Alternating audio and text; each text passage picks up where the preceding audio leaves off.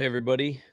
Hope you're doing well today. We are at our Wednesday Bible study, and I'm excited about continuing through the book of Revelation. We've been doing this now for probably about 4 or 5 weeks, and um, I'm enjoying it. I hope that you are too. I hope you're finding it beneficial, and I hope it's helping you understand the book of Revelation just a little bit more.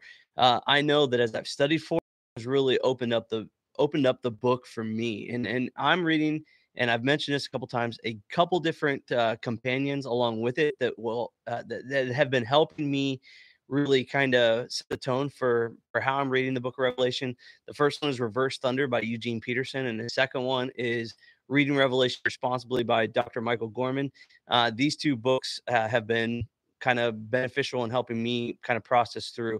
Now, they are by far not the only voices in Revelation, and there are, like we talked about at the very beginning, there are a lot of different opinions, and scholars throughout the gamut kind of look at Revelation in some different ways. This is the way that has sat home with me, that are really kind of hit home in my heart with um, the most consistent, the best reading that I've found of Revelation. So I'm by far not the only or judge of that, and there are others who have read it um, in different ways. And so, what I hope that this does is it gives you a starting point, and it gives you a place to start to have conversations. And so, if other people have different readings of it, it's a great place to have a conversation. It's a great place to look at the resources and think about why we understand the Word of God the way that we understand it. So, um, and that's kind of what I'm doing. So just trying to lay that out for us as we process through the book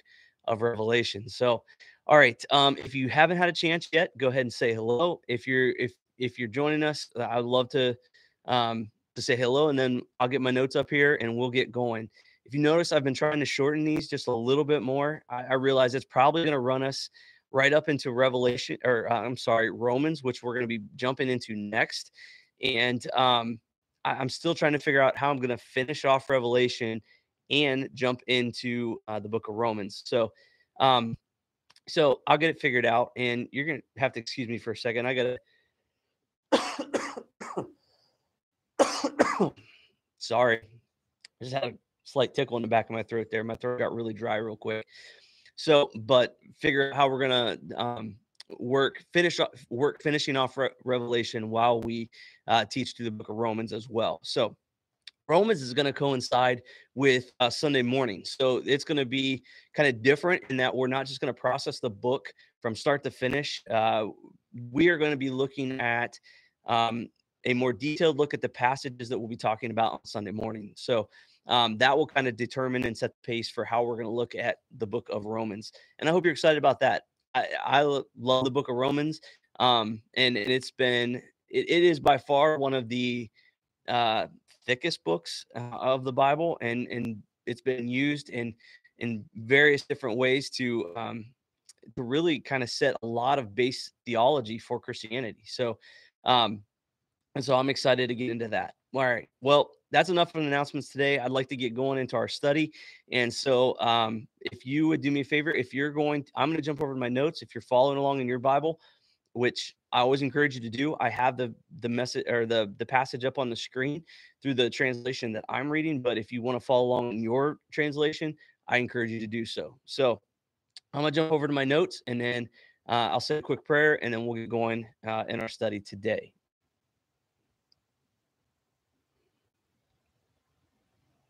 All right.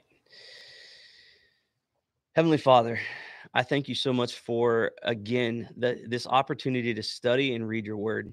Without you, we're nothing, and with you, Lord God, we have the potential and the hope for life and life everlasting. And so, Lord God, as your people, we celebrate what you've done in us already, and we anticipate the promises that you've given to us. That as your people, God, you win the ultimate victory over sin, death, evil, destruction. Above all of those things, Lord God, you are victorious and you hold them in your hands. And so, Lord God, as we look forward to the day when justice is done for those that have done evil and wrong to your people, um, God, we just look for we look forward to that day. And so, um, hoping and trusting and believing that God, that you still have many to save and you have many to draw to you to become your people. And so, God, we anticipate that as well, and help us to do the work of displaying your good name, displaying your glory on this earth as we have been called to do that as your people here today. And Lord, we love you, we praise you, and give you thanks. Amen. All right.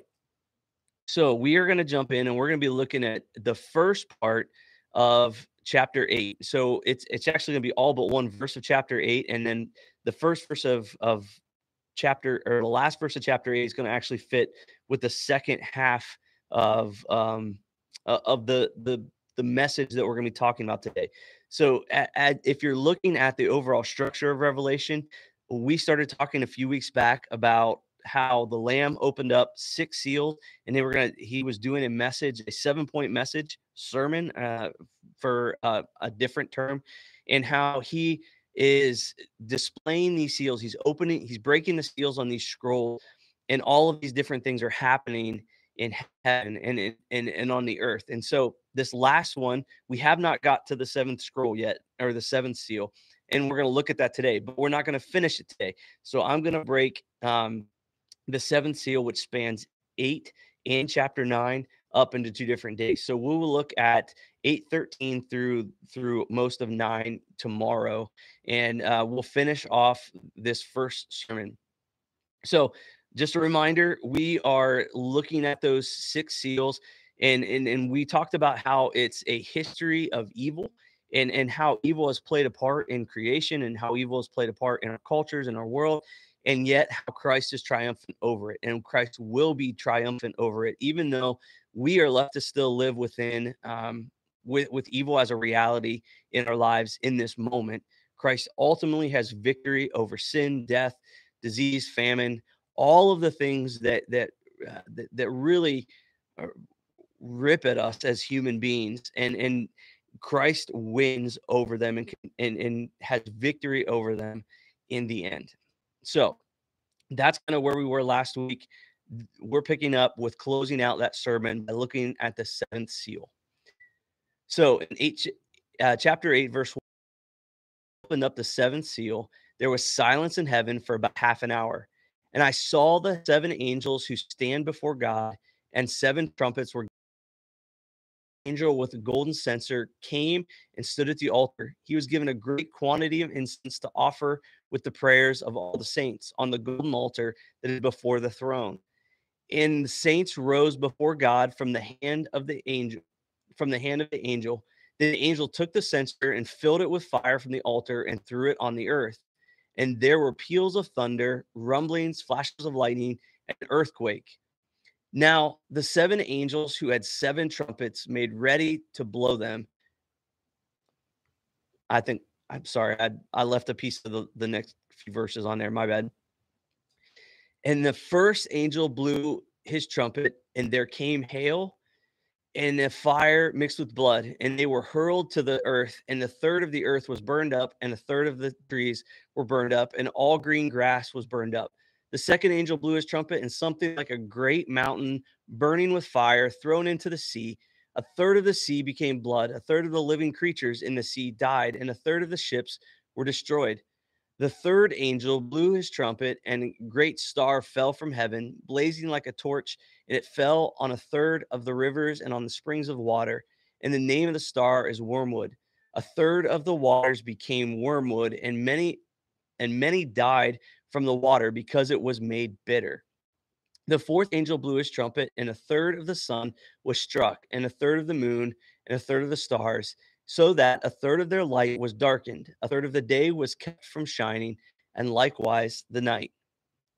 So, as we get into this, that you can see this is where things, and we've kind of been talking about a little bit, things start to get strange about this time. Like, we're starting to see these different things happening, and hopefully I can give a little bit of clarity to kind of how to read and interpret this. But this is a point in the book of Revelation when things start to get weird. But um, looking at the first part of this verse, The very first thing that I think we need to notice is this silence for a half hour.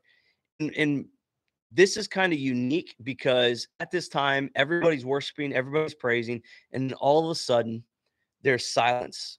And the idea of a half hour, when you see half and you see third, which you see that all throughout the chapter 8, it's just this idea of a limited amount of time. It's not the fullness, it's a set amount of time, it's limited. And so what we see is that for a limited amount of time, there was silence in the throne room of heaven. And then seven angels with which, if you look back into chapter 1 verse 20, were the seven stars. They were the seven messengers to the seven churches. And so I hope you hear this idea of seven kind of continually playing over. And again, if you remember, what is seven? Seven is the number of completeness. It is the idea of wholeness, of fullness. And so we see the fullness of the angels with the fullness of the stars, and the seven stars reference is to Christ, who holds the seven stars in his hands, and they are defined as the seven messengers to the seven churches in 120, and they are given seven trumpets. And the trumpet is this imagery, this symbol of announcement and summoning. Now, Moses, and this is where a little bit of ooh, that's a big word. Familiarity with the Old Testament really comes into play with helping to understand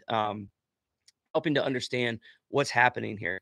Moses made trumpets to summon the camp. So back in when he is calling the camp to the tabernacle, so God gives him instructions for a tent where God's presence will come and dwell. And when the nations and tribes are called and summoned to the tent, when they're called to gather outside of that place of God's presence, Moses had these two trumpets made. And when they were blown, the people would come and they would gather. And so we see that in the Old Testament, this reference of a trumpet being something that summons. We also see it as something that was played as a remembrance at festivals. Oftentimes, trumpets were blown in the Jewish New Year, the Rosh Hashanah. The Day of Atonement, trumpets were blown, Yom Kippur.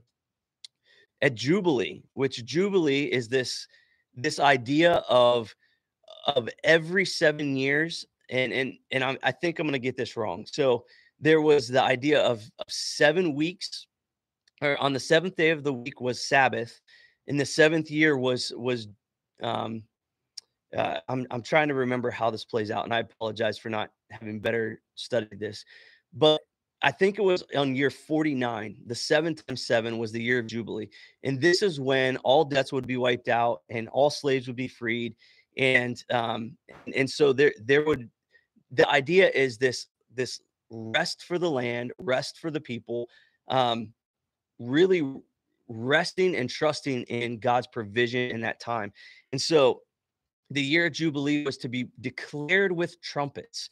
And then the thing that really brings to mind this picture of what's happening here um, in this moment is the story of Jericho, where Joshua is leading the people into the promised land. It's the first city that they come to.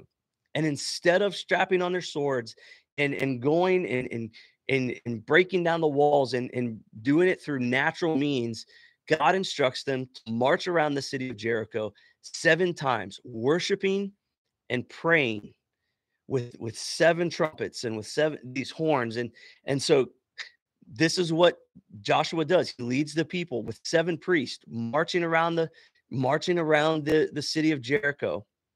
And on the seventh day, they cry out with a loud shout and with praise and worship and prayer, and the walls come tumbling down and they conquer the city.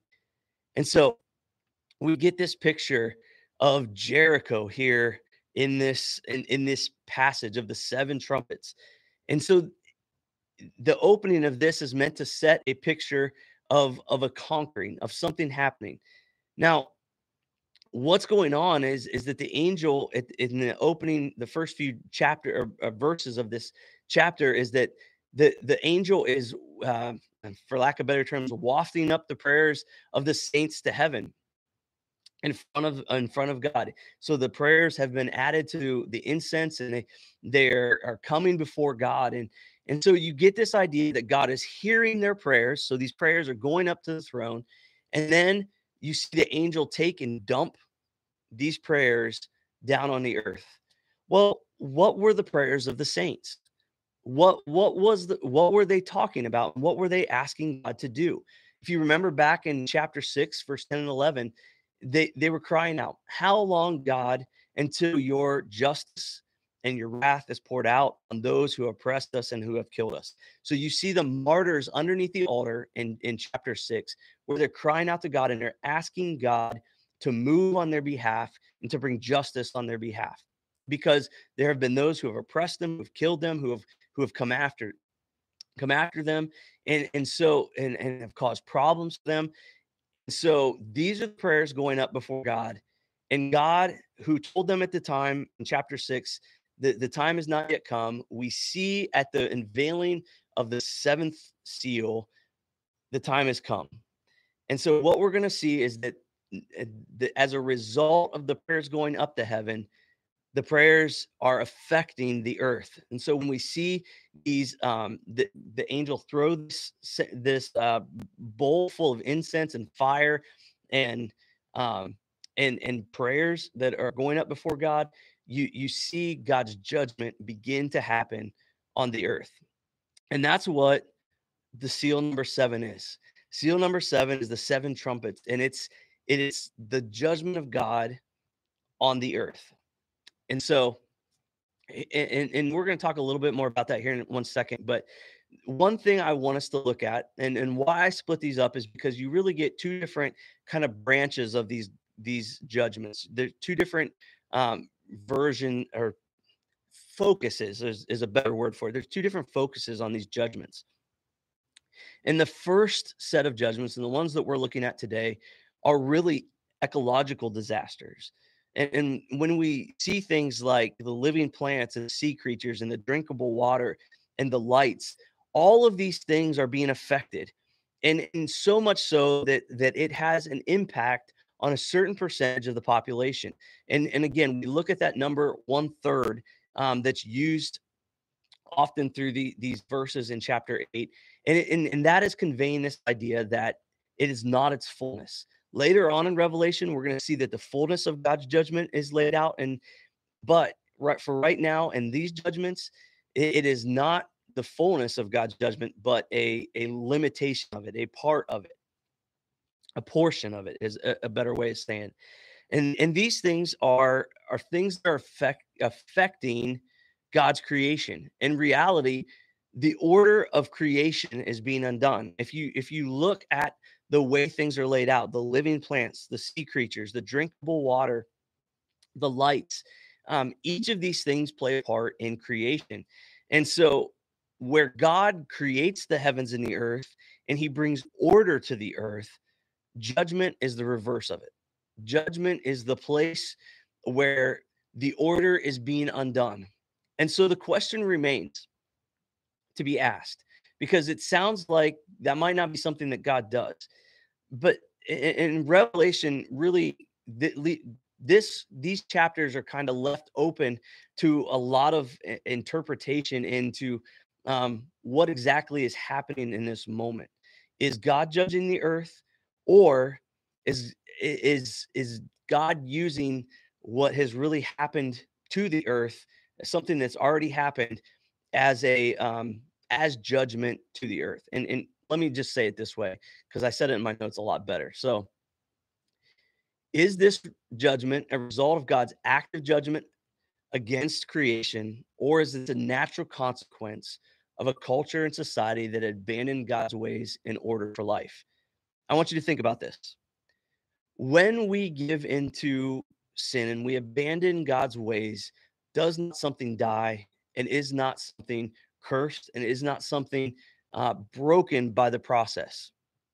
Think about it. If we sin in a relationship, a brokenness and a piece of that relationship dies and does not operate the way it was designed.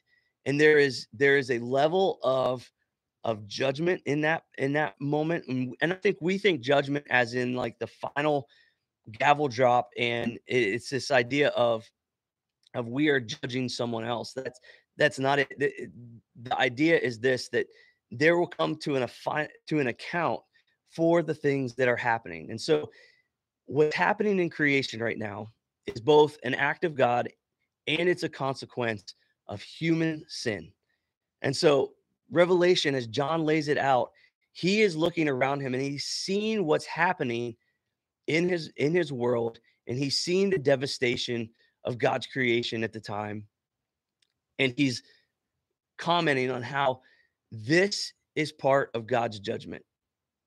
We experience discord and frustration, and we experience life as God didn't, as in opposition to what God designed, because we are not operating in the way that God designed. And so the answer to that question is yes.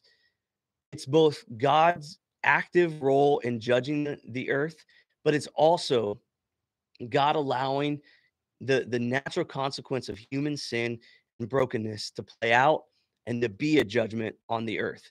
This is kind of what Romans chapter 1 kind of plays out, where he says that I gave people up to the lust of their minds. This was a judgment on people for abandoning God's ways. So what did he do? He allowed the natural consequence of their sin to play out in their lives and in the world around them. And so that is what we see happening here. It is both God's activity and it is God's way of allowing the natural consequence of sin to play out on the earth. So for John, something very specific that he is looking at is, and we talked about this a little bit at the beginning, is the role of empire. Why he sees this stuff playing out is because of how the Roman Empire has been operating. The Roman Empire operates at empire first, bottom dollar. So in riches and what was needed to expand the empire, and all of that came as a priority. And when that was a priority, taking care of the world around them, taking care of the ecology, taking care of and stewarding God's creation was not a part of that equation, not a predominant part of that equation. Our culture would it has a branch of this where it recognizes we need to steward God's earth. But for Rome, this was about building and expanding the empire. And so Rome's version of happiness was the Pax Romana. It was the peace of Rome, and it came at a cost. The lifestyle that Rome afforded was built on the backs of slaves through warrior conquest, where they went and they conquered lands and conquered people and they enslaved them, and it came in at the level of economic oppression. Everything was done for the support of the empire. And so if it ravaged the land and stripped the land of its natural resources, guess what? Too bad. It's what the empire needed. And so they lived without consequence, that the natural resources that they had were that they were not limited, that they were not finite. And so they did not steward the creation. They stripped it and they wrecked it. And so it laid waste. The Pax Romana and the empire laid waste to the majority of of the land and the people that lived within the land. The majority of people lived under oppression and slavery and rule and poverty, where there was a select few who really got to experience and taste the peace of Rome. And so, as John looks at the culture around him, he sees he sees the ecological disasters that are taking place as the natural consequence of a society undoing the order of creation. He that Rome has forsaken God's created order, and that they are now in experiencing or will experience the consequences of that. And yet at the same time, God is initiating those consequences. It's like what Pastor Matthew taught a few weeks back about obedience fostering the supernatural, or obedience opening up the path for the supernatural. God oftentimes in history just uses natural human things to bring about his will and his desire. And so part of the judgment is to allow humanity to reap the benefits of their sinful behavior. in their sinful actions. And this plays out in an ecological way. It plays out in a way that affects really every area of our life. And we're going to look at some of the other ways tomorrow when we look at chapter 9. So I I talked about a lot of like kind of ethereal and like theoretical things. So how does it play out in our life? Does our prayer life reflect the belief that it connects us to God and that it matters? We see in the beginning of Revelation that the prayers of the saints go up before God, and then that those prayers take effect on the earth. Do we see our prayers as so important, our connection to God so important that we see that those prayers affect our lives? As I was studying for this, I was thinking about this story that oftentimes has played out. I don't know if you've heard it before. It's just a funny story, but it's this idea where this pastor and this atheist, they were neighbors, and they never got along, and they were always frustrated with each other. And one day, the pastor comes out and says, "I'm going to pray that your house is destroyed." He goes back inside. They both go back inside. The neighbor's gone one day, and he comes back home, and his home is burnt to the ground.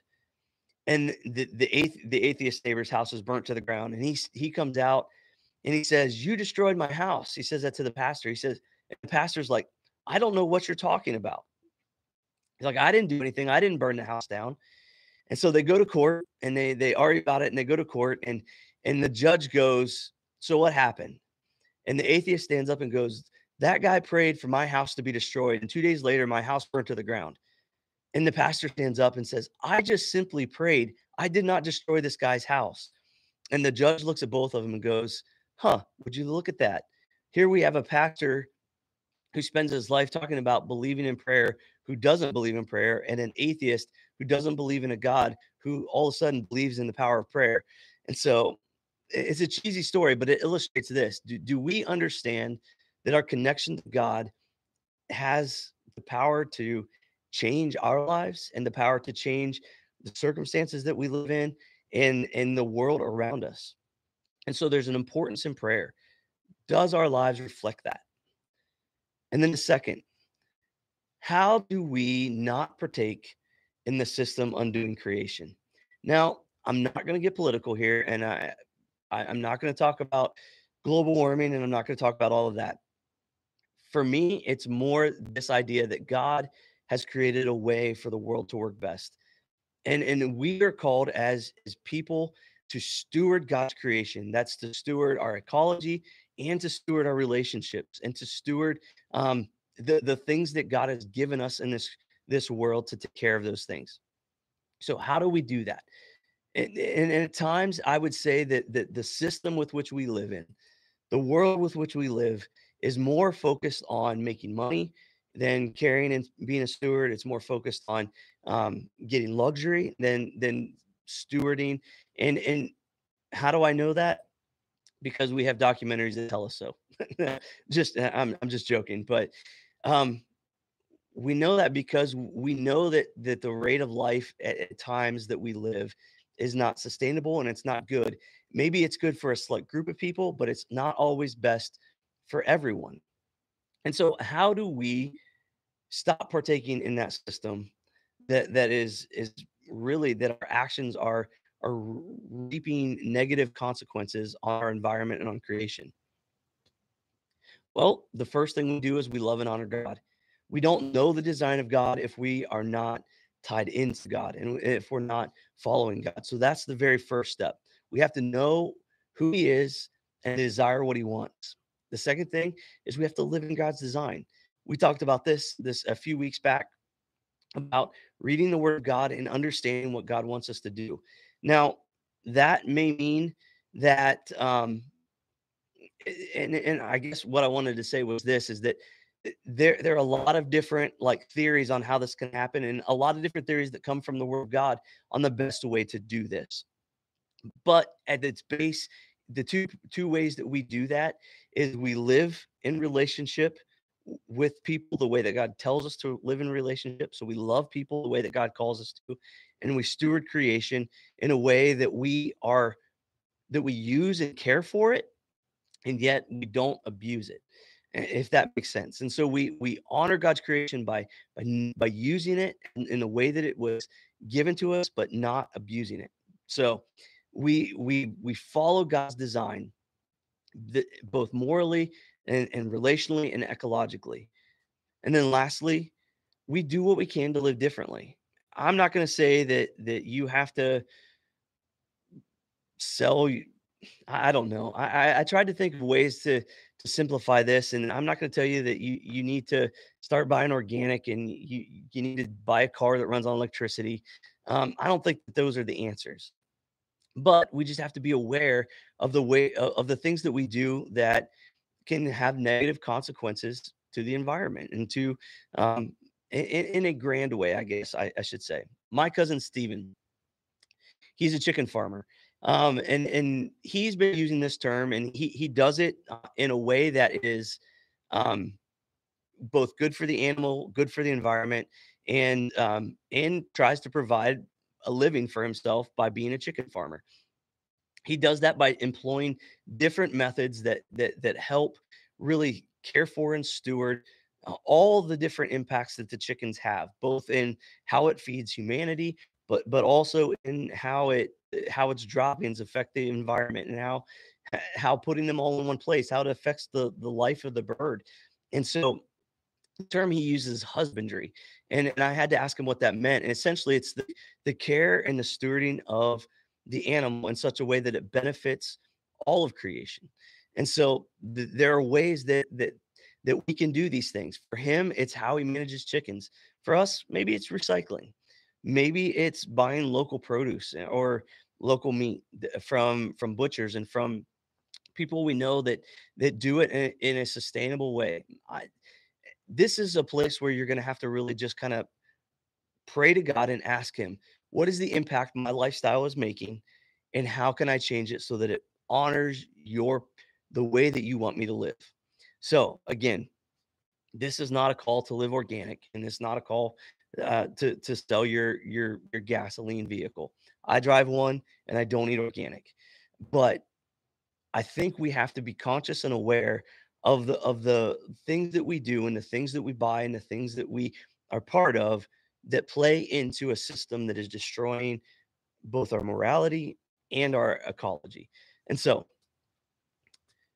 I am going to step off of that soapbox, but that is kind of what I took from Revelation today in the passages that we're reading. John is addressing this idea that prayer matters, and he's addressing the idea that if we do not stop biting into the culture around us, if we don't live differently, if we don't live according to the design that God has had for us, that there are consequences to that, and that our lives will at some point, if we're not willing to repent and change and walk in the ways that God has for us, then there's going to be a judgment on that type of life. And so that is my take on Revelation 8, 1 through 12. Tomorrow we'll look at 8:13 through the end of chapter 9. And then we'll just keep on plugging away. All right, guys, thanks so much for joining me today. I'm gonna jump back to the video here and see if anybody has joined in. Um, hey Devana, how you doing? Good to have you on here today. I hope that this makes sense. And I really appreciate you guys joining me. And I realized today was kind of some heady stuff. So if you have any questions, please reach out to me. If you want some more implications, we can have a conversation about different ways that these implications kind of play out. And so just let me know, reach out to me, and I would love to talk about it. So, all right, guys, we will talk to you later, and I hope you have a great day.